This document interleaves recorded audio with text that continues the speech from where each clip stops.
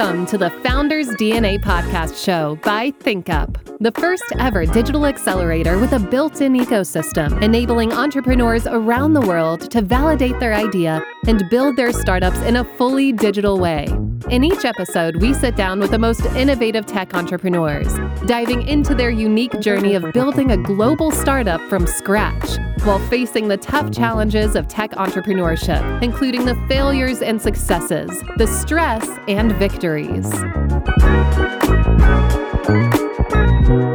All right, everybody, welcome to the Founders DNA. And with us today is Guy Edgar, the CEO and co-founder of InSounds. How are you, Guy? Good, great, actually. How are you? Very good, and good to have you here. Good to be here. Great. So, before we actually dive in and talk about your startup, InSounds, tell us a bit about yourself. So I'm 52, 5 kids at home, born in Tel Aviv, raised anywhere, Singapore, US, Israel, obviously. Fun. So different chapters in growing up all around the world. Definitely, yes. Languages as well? No, I missed that. I got my English, so that's good. That's very good. I passed on Chinese and so on. All right. Now, InSounds. So it's kind of obvious you're into sound, according to the name. Tell us about InSounds in a nutshell. So in a nutshell, what we do today is we work with platforms and creators. We receive audio from them. We process it and we send back high quality, studio quality audio. So then they can send it over, be it the internet, the metaverse, and ensure that consumers would perfectly understand and have a great experience when they listen to what they say. So you're saying, I don't know which kind of mic you're using, recording anything, we'll take it and uplift it into a studio quality, and it doesn't matter what you're using. Exactly. So in a way, what we do is we imitate how the brain processes audio. In this room, there are reverbs, there is noise. We don't hear that. Our mind kind of reduces that on the fly. We do the same with microphones. So we take audio from multiple microphones, multiple devices. We process it. We make sure that reverbs are dead, noise is going to the minimum. And by doing that, it's like the best audio out there. That sounds fascinating and amazing, I have to say. I just remembered, and I told you before the episode, that I remember a time when iPhone versus Google Pixel phone, the hardware in the iPhone was a lot better than the camera in a Pixel phone. And then all of a sudden, so many posts of a lot of people and users said, this is the best camera, phone camera in the world regarding Google Pixel. And then at the end of the day, the hardware was much less expensive or quality than what they had in the iPhone. So is this on the same level or concept? Very similar. So in essence, we're utilizing AI software to understand what happens in a stream, in a sound stream, and we fix it. And for us, we're using the simplest microphones. People do not realize that inside an iPhone or a Pixel device, you have 3 or 4 microphones. So we actually consume the raw data from each one of the microphones, each one of the devices, and we utilize this together with information, metadata, that we collect to better enhance audio. Yes. It throws me to another example. I know a startup here in Israel in the area of sounds and audio named Waves. Not a startup anymore. But that's not a startup. It's an a amazing high-tech company. Yep. Yeah, it's a high-tech company now. But then again, I know essence-wise, they're doing something similar, but this is really very integrated into the hardware. So I know they're working with Dell and creating plugins for the audio card inside the computer, and then it does everything you actually say, but it's devoted to that kind of hardware, specific hardware. Right. So in a way, it's in the same domain. On some levels, it's competing with what we do, but the essence is a bit different. Usually, and I'm not downplaying Waves. It's a great company. Yeah. they are taking an audio stream and they apply software to really fix what's being, what's broken, so to speak. We go into the raw data. We make sure that on the capture level, at the point of capture, and this is where the IP happens. Before processing, before any process, we capture raw audio from each one of the microphones. We're using, in a way, you know what, I won't get into too, technical terms and so on and so forth, but that's the difference between what we do most times, I would say. Got it. All right. Now, I prepared you before. This is where we go back in time, okay? And we rewind into the point where you actually got an idea. Where does that journey start? Where does that idea come from? And how do you get into actualization and really validating it, or even not validating it and going, I'm going for this, I'm doing this? It's a great question, and usually we do not speak about that because it associates us. At Insode, it sends us back into a place where we are no longer playing at. But it's a great question, I think it's a great story. So we are three co-founders. My two partners are actually 8100 guys. They are coming with the technology behind that. And Emil Weinbrand and Tomer Goshen, those are the two. Emil was sitting in a 76ers game, 15th row. And he saw that the players are speaking, with the coach, with the referees, and so on and so forth, cheap talk, and what have you. And he said, damn, I want to hear what they say. I want to hear them. Yeah. What did he say? And this is where we started. And the initial idea, and that's what I heard the first time from Emil and Tomer, was to actually put microphones inside a basketball, which I said, no way.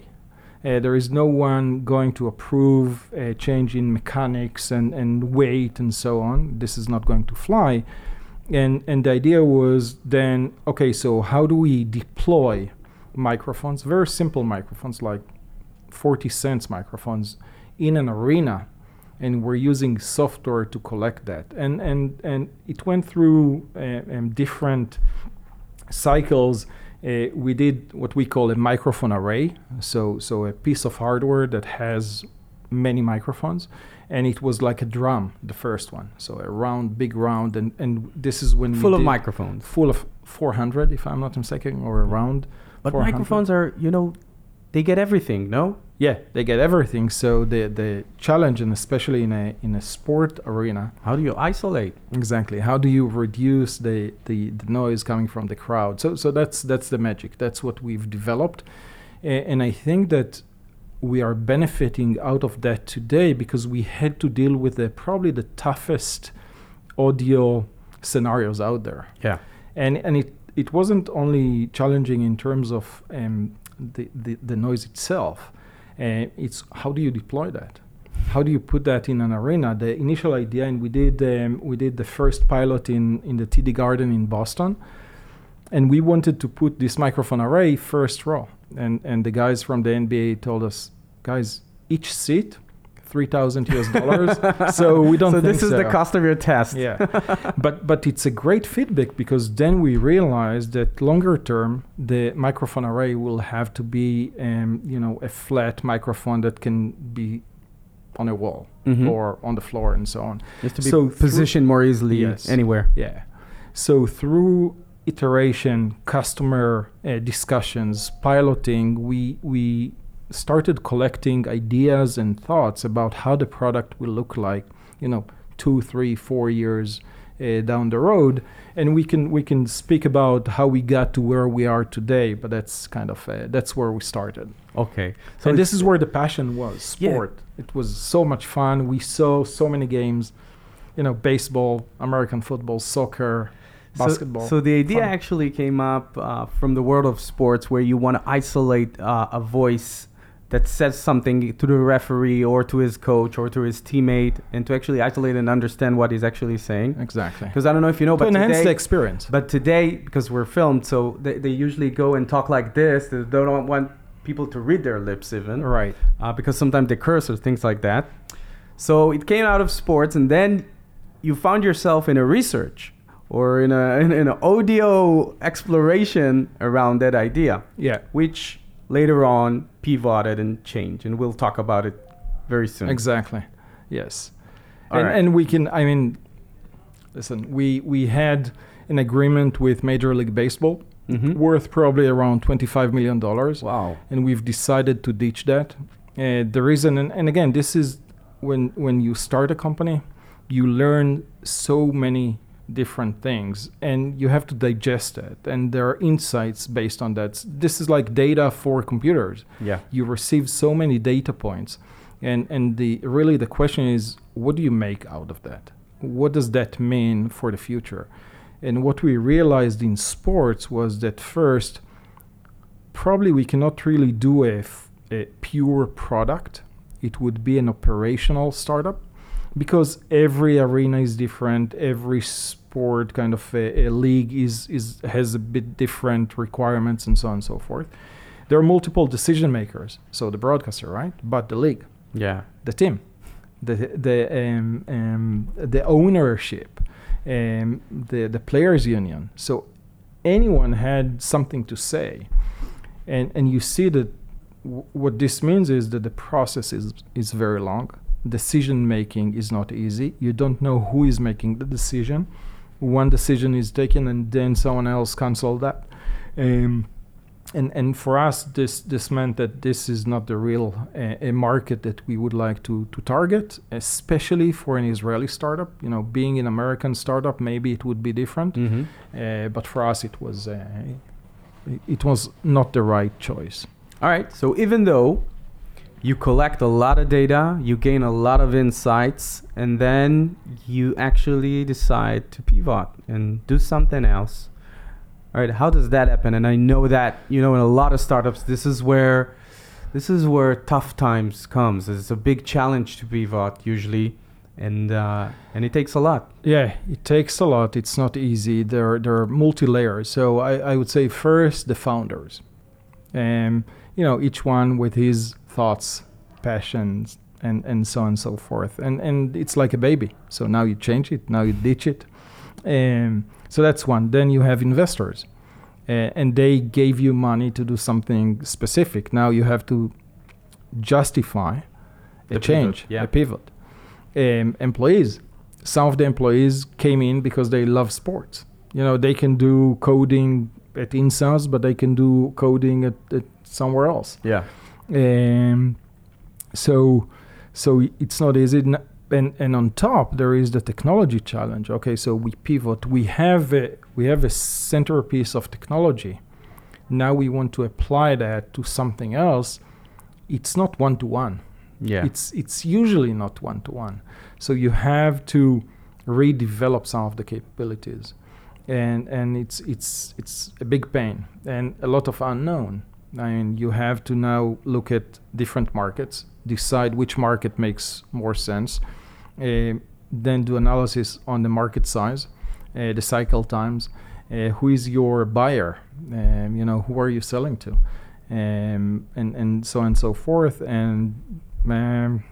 But those are, I think, and I think we spoke about that, for founders, entrepreneurs, it's like the up and downs. The roller coaster, yeah. It's a pure roller coaster, and I think that even in those times where it's very tough and you don't know what you're going to happen tomorrow, there is a lot of excitement because there are so many opportunities. So it's both, and you have to, and it's not easy. You know, I'm saying you have to live with that. It's not easy. I did that for the last, I don't know, so many years, and still tomorrow it may bring me down, and then the following day the sun shines and everything is good. But that's the feeling. So I'd really like you, from your experience, try to draw like one tip for a founder, an entrepreneur during a pivotal time or period in his startup life. We know it's so not easy, and you know, a lot of times we know out of startup statistics that a pivot is a crashing point as well. Can I use a cliche? Yeah. Okay. Sometimes. Shalom Chanoch. Shalom Hanoch is an Israeli, a very famous Israeli singer. Thank you, and I love him. And he has a line that it's always the darkest times before the sun comes up. Comes up. Yeah. And you have to remember that. I think that deep inside you have to understand that those tough times means that very soon, most times, you'll be able to ride a wave that is upward. And so, it sounds like a cliche, but at the end of the day, these kinds of cliches and quotes are sometimes, one of the elements in resilience for entrepreneurs. So if you're listening to us, it might sound a cliche, but adopt it. It will help. At the end of the day, there is tomorrow. There is tomorrow, even if it's so dark and it's the lowest point of the day or a time. All right. And it's across anything that happens on your, in our life. Yeah, it's not only in the entrepreneurial journey. And we're not going to go into politics, right? So, all right, let's go on from there. You're pivoting. You're going towards that new direction we talked about InSounds at the beginning of the episodes. How do you actually take the entire company, changing the idea, changing the subject, taking care of it? Everybody are synced, aligned to the new purpose. How do you focus on a new purpose? You said it brings a lot more opportunities, which is a positive thing, but still, to be an opportunistic is one thing, but at the end of the day, you need focus. You do. So, and maybe I'll touch on audio. I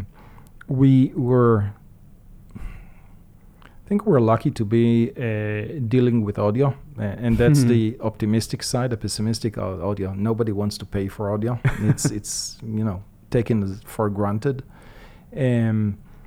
So the positive was that we looked at any industry, and they all needed better audio. And it was the automotive. Cross industries. Audio-wise, everybody can get improved. Think about speaking, on your mobile in your car with all the noises around. Think about the healthcare. When you meet a doctor and you need a transcription of the discussion you had with him. Audio must be perfect, so to speak. Think about voice or audio to text. And of course, TV studios. And I can go on. I mean, obviously, security, homeland security. Audio has a lot of, I would say, benefits.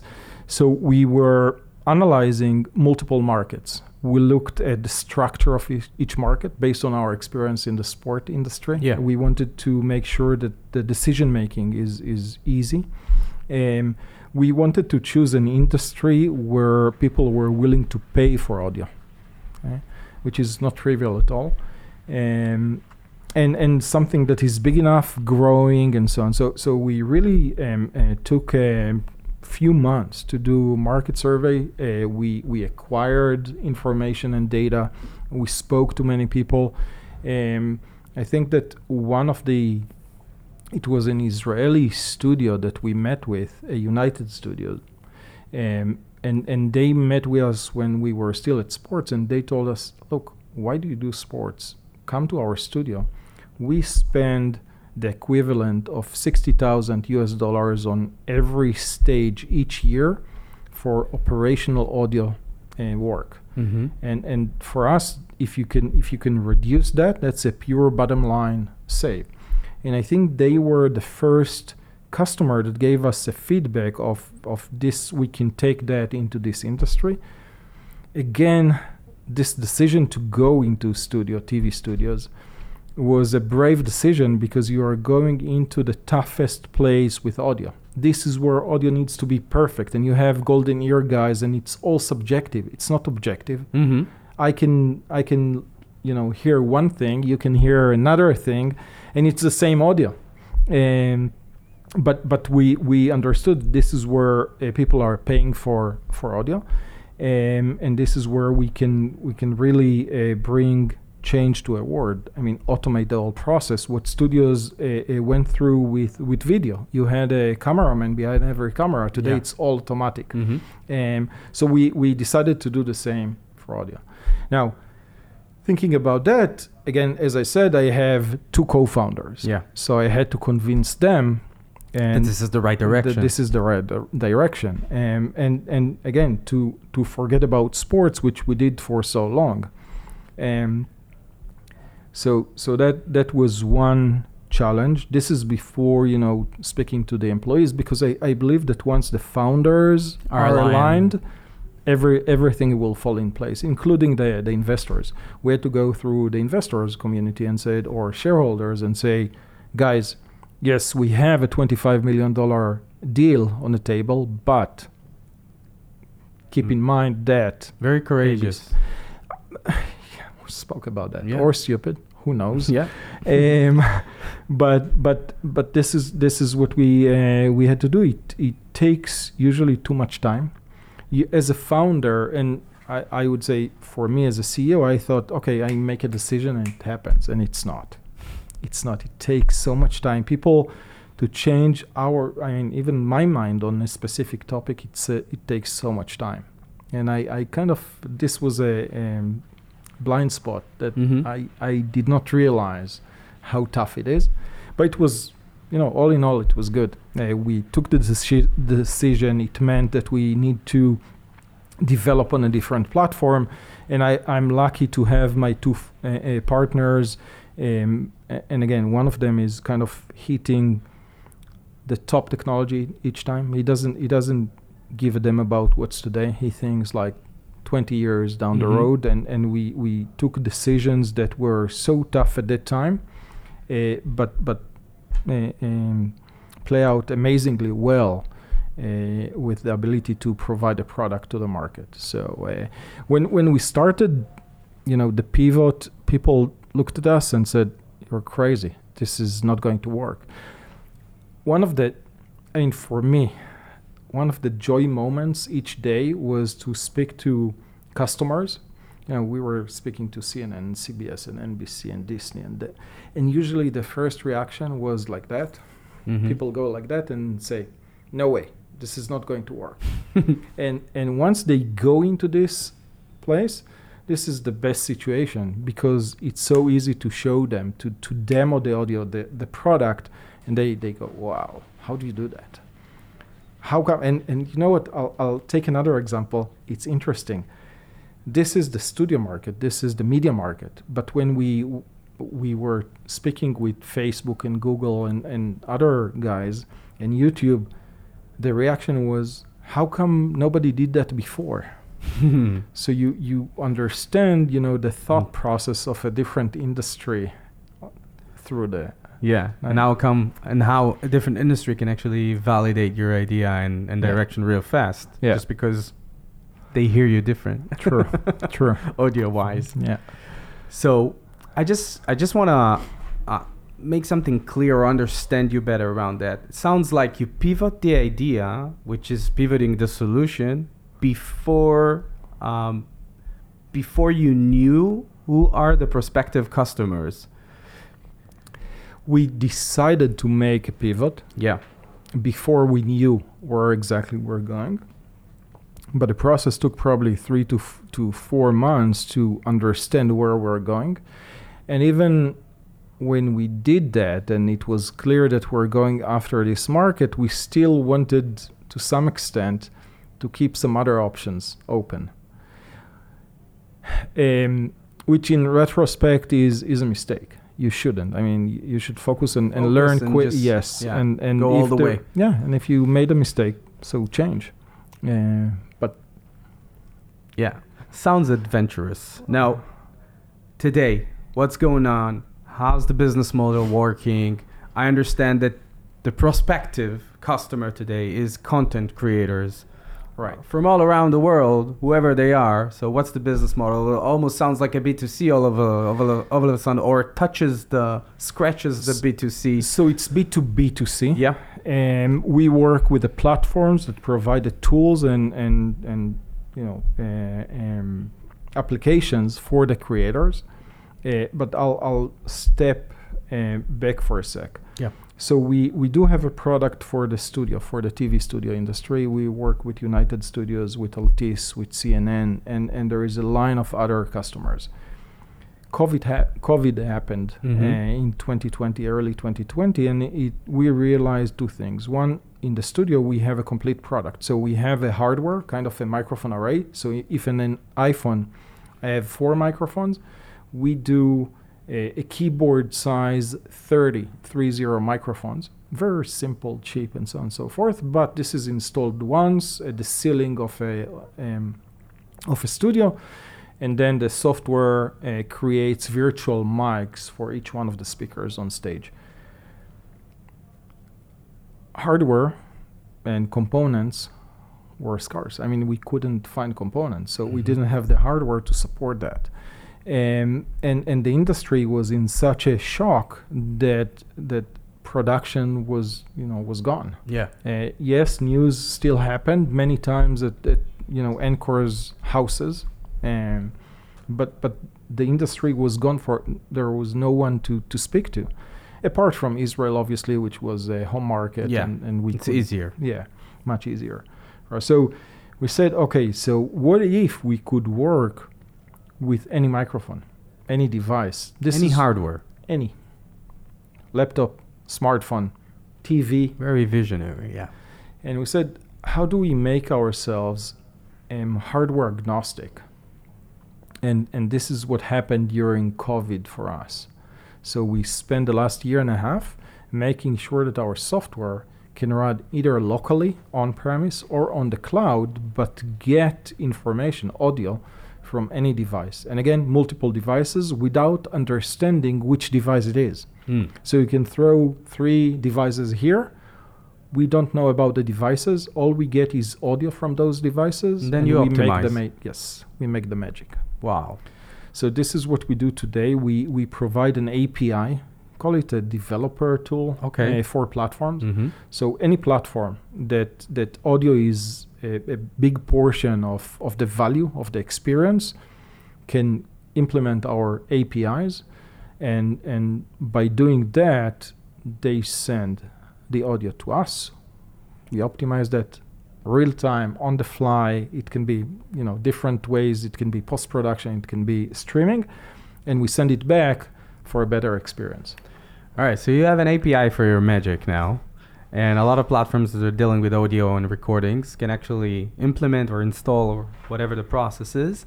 And then that's it. Sounds very seamless. Sounds very simple. It is. So we have to make sure that quality is good. And it's great because we have all of a sudden we have a direct competitor called Dolby.io. And they make the Dolby. The Dolby. Yeah, and I met them like a month and a half ago in San Francisco. I saw the sign and I was okay, wow. This is heaven. So we have a competitor that is specifying, what the market size is, how many players you have, how critical it is. They're doing market education, which is great for us. We believe that we have a better solution, both in terms of quality, and I know this is a big statement to make with Dolby. By the way, Dolby acquired a company for that. But also on the implementation side. So we believe our API in terms of implementation is much simpler to make, and the business model across the board in this market is pay as you use. Usually it's a per hour of processing, can be per minute, but that's the business model. So it's very simple on all aspects, but audio is not simple. Again, processing audio is a nightmare. It's not. There is a reason why video is always leading the way, visual, and audio always comes, 10 to 20 years after. And you see that, again, with the cell phone, the camera and the video camera there are amazing for the last 10 years. Audio is being handled today. Think about the first picture versus the first audio recording and so on and so forth. So audio is always behind, and it's tough because of the physics of that, and because the human mind cannot handle, frames that are lost, versus the human eye that you lose a frame, but we make up for that in our mind. So there are also physics. The mind knows better to fill in the gap, visual than a sound. Yes. Yeah. Sounds very interesting. I'd like you to try to elaborate more and bring more scenarios of your end user, who it might be and what is the use case over there. Why does he need that? So what's amazing with the fact that we have an API is that all of a sudden it's open for anyone, right? Because anyone can take an API and use that. And we're learning through the process. So the focus is content creators. On the content creator side, we started with podcasting. We feel that there is a huge value there. And there is so much content flowing into podcasting. And there is, even Spotify speaks about the fact that once the quality is better, usage is better, the experience is better, so people consume more. So that's one. But once we started speaking about the API, which is, by the way, it's being launched on September 4th or around September 4th. But we have customers engaged and testing. And all of a sudden, we have a telehealth company that is doing remote monitoring, and their whole business model is around audio. So they listen to audio coming from multiple devices in your home, and they analyze that. Well, guess what? They do it today manually. They have huge amount of people who are listening to the data, trying to understand what's going on. We automate that. Okay, so all of a sudden, you can help them scale. Yeah. So we didn't think about that, but once you have an API, once you have a capability, people would feedback you on what's going on. There is a company that is doing audio and video regeneration. So they record you once, and then they have an AI engine that would speak you whatever you want. So you can make a Martin Luther King voice speech, with your voice, and so on and so forth. And what they realized that their business model today is that they send a microphone hardware to each one of their customers for the initial recording because they need it to be as perfect as possible. They tested our solution, and all of a sudden they see that with a cell phone or a laptop, they have a better quality, because even with a microphone, you have to understand how to speak to a microphone. Yeah. Even here, I have to. You have to be close to the microphone. Yeah, almost kiss the microphone in that aspect. By the way, one of the biggest challenges for COVID TV studios, because people were not willing to speak to microphones because people spit when they speak, whether we like it or not. So anyway, it's tiny point on audio again. So we are learning through the process, and we didn't even start, speaking about metaverse and volumetric audio and video. I mean, how do you recreate 6 degrees or 6 dimensions of a scene, even this scene? How do you know the location of each one of the speakers? Direction where the sounds come from. Exactly. And if I would like to virtually wander through a specific scene or space, how do I make sure that the audio is relevant and tightly coupled to what I see? Because if I go to the door and I still keep hearing you as if you were in front of me, that's bad. The experience breaks. It's the wrong orientation of the actual physical space. Yeah, and our mind kind of gets crazy with that. So and we know it's not coming from the right direction, so it interrupts our mind in a certain way. Yeah, because we expect to get visual and audio synced, not only in terms of timing, but also in terms of location, orientation, and so on. Think about the aspect of I can actually close my eyes, you can speak, I can turn around, and I can still, even with my eyes shut, know that I'm behind you. Yeah. Yes, I can know the relevant orientation, and so on. Yeah. So. All right, that's another cooperation with Dolby maybe in the future when we talk about Dolby Surround and all their yeah. So again, Dolby Surround deals with the rendering. So audio, we split audio into 3: capture, transport, and render. So audio, Dolby is coming from the rendering. How do we play that in such a way that you'll feel immersed? We deal with the capture. It's like think about a cake or anything you cook. Usually the outcome is as good as each one of the ingredients. And as the ingredients are Great better. example. Great example. With each ingredient will be better and more quality. At the end of the day, the whole recipe and the dish itself, outcome. the Exactly. outcome is Exactly. a lot better. Exactly. All right, that's fascinating, and I'm sure we can, speak about it a lot. But we have more questions from people all around the world. Let me just open the document, and we'll shoot. Now, this is going to be kind of speedy, okay?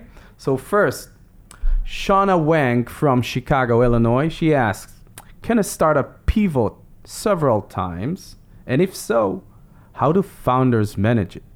So we did twice. This is the second one in a way. That's especially for you, Shauna. Again, it's tough, but you have to be resilient, and you have to understand that what you do is best for the shareholders, and you have to make sure that just doing something because you decided once, and if it doesn't play out, why go with your head against a wall and knock it 20,000 times. That's not smart. Usually it's not. Sometimes you have to, but realization that this is a must do. This is what makes it happen. All right. I hope you like it, Shauna. So about your several pivot times, it can happen. Just try to do it right. And with the right investors. Yeah. They need to back you up on this decision. Tim Robnik from London, he asks, how does Guy deals with mental stress? Jog in the morning. You jog every morning? Not ever. July, August in Israel. What we do. But I try to jog at least 3 times a week. And for me, it's just be on the Mediterranean beach to think, to listen to the waves and so on. That's relaxing. Making sure that I have other things, other than just the startup and the work and the employees. So it's family, friends. That's what makes me, I guess, feel healthy. Better. All right, in that aspect. All right, good answer. Okay, Hagai, how are you? Our producer and Hagai. Hagai, our head of content and the producer of the show, asks, what is brand in your eyes? Does InSound invest resources in developing a brand? Because today, it's not a B2B anymore, it's a B2B2C. So you need to have a certain connection with your end audience or end customers through the middle.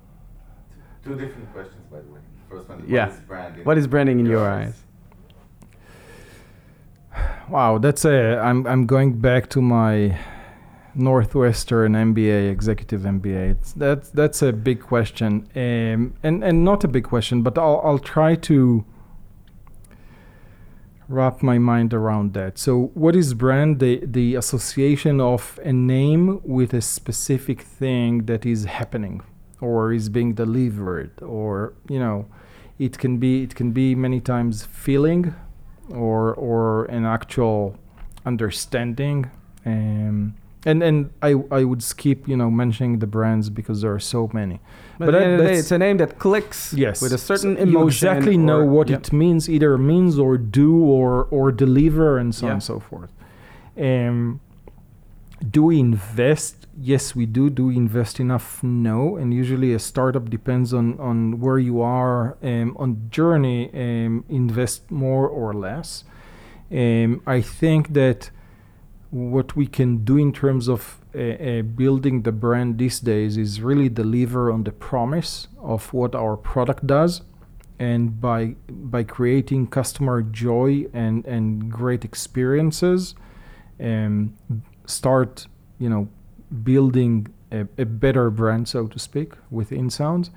I think that this is again, this is a startup branding rather than a big company. Mm-hmm. In a big company, you can do it with spending millions, tens of millions, and so on and so forth. Here, it's this is the promise of what the product does. As long as it does it, provide joy, provides great experience, provides something that did not happen until today, and then you'll build the brand. That's how I see it.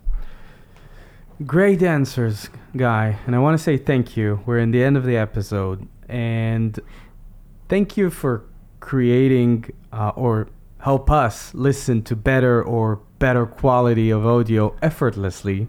Just started, so Not we'll- just we'll us, have I'm to- talking the entire listeners in the whole world. We might very soon listen to quality and a lot better audio effortlessly without us knowing that it's by InSounds.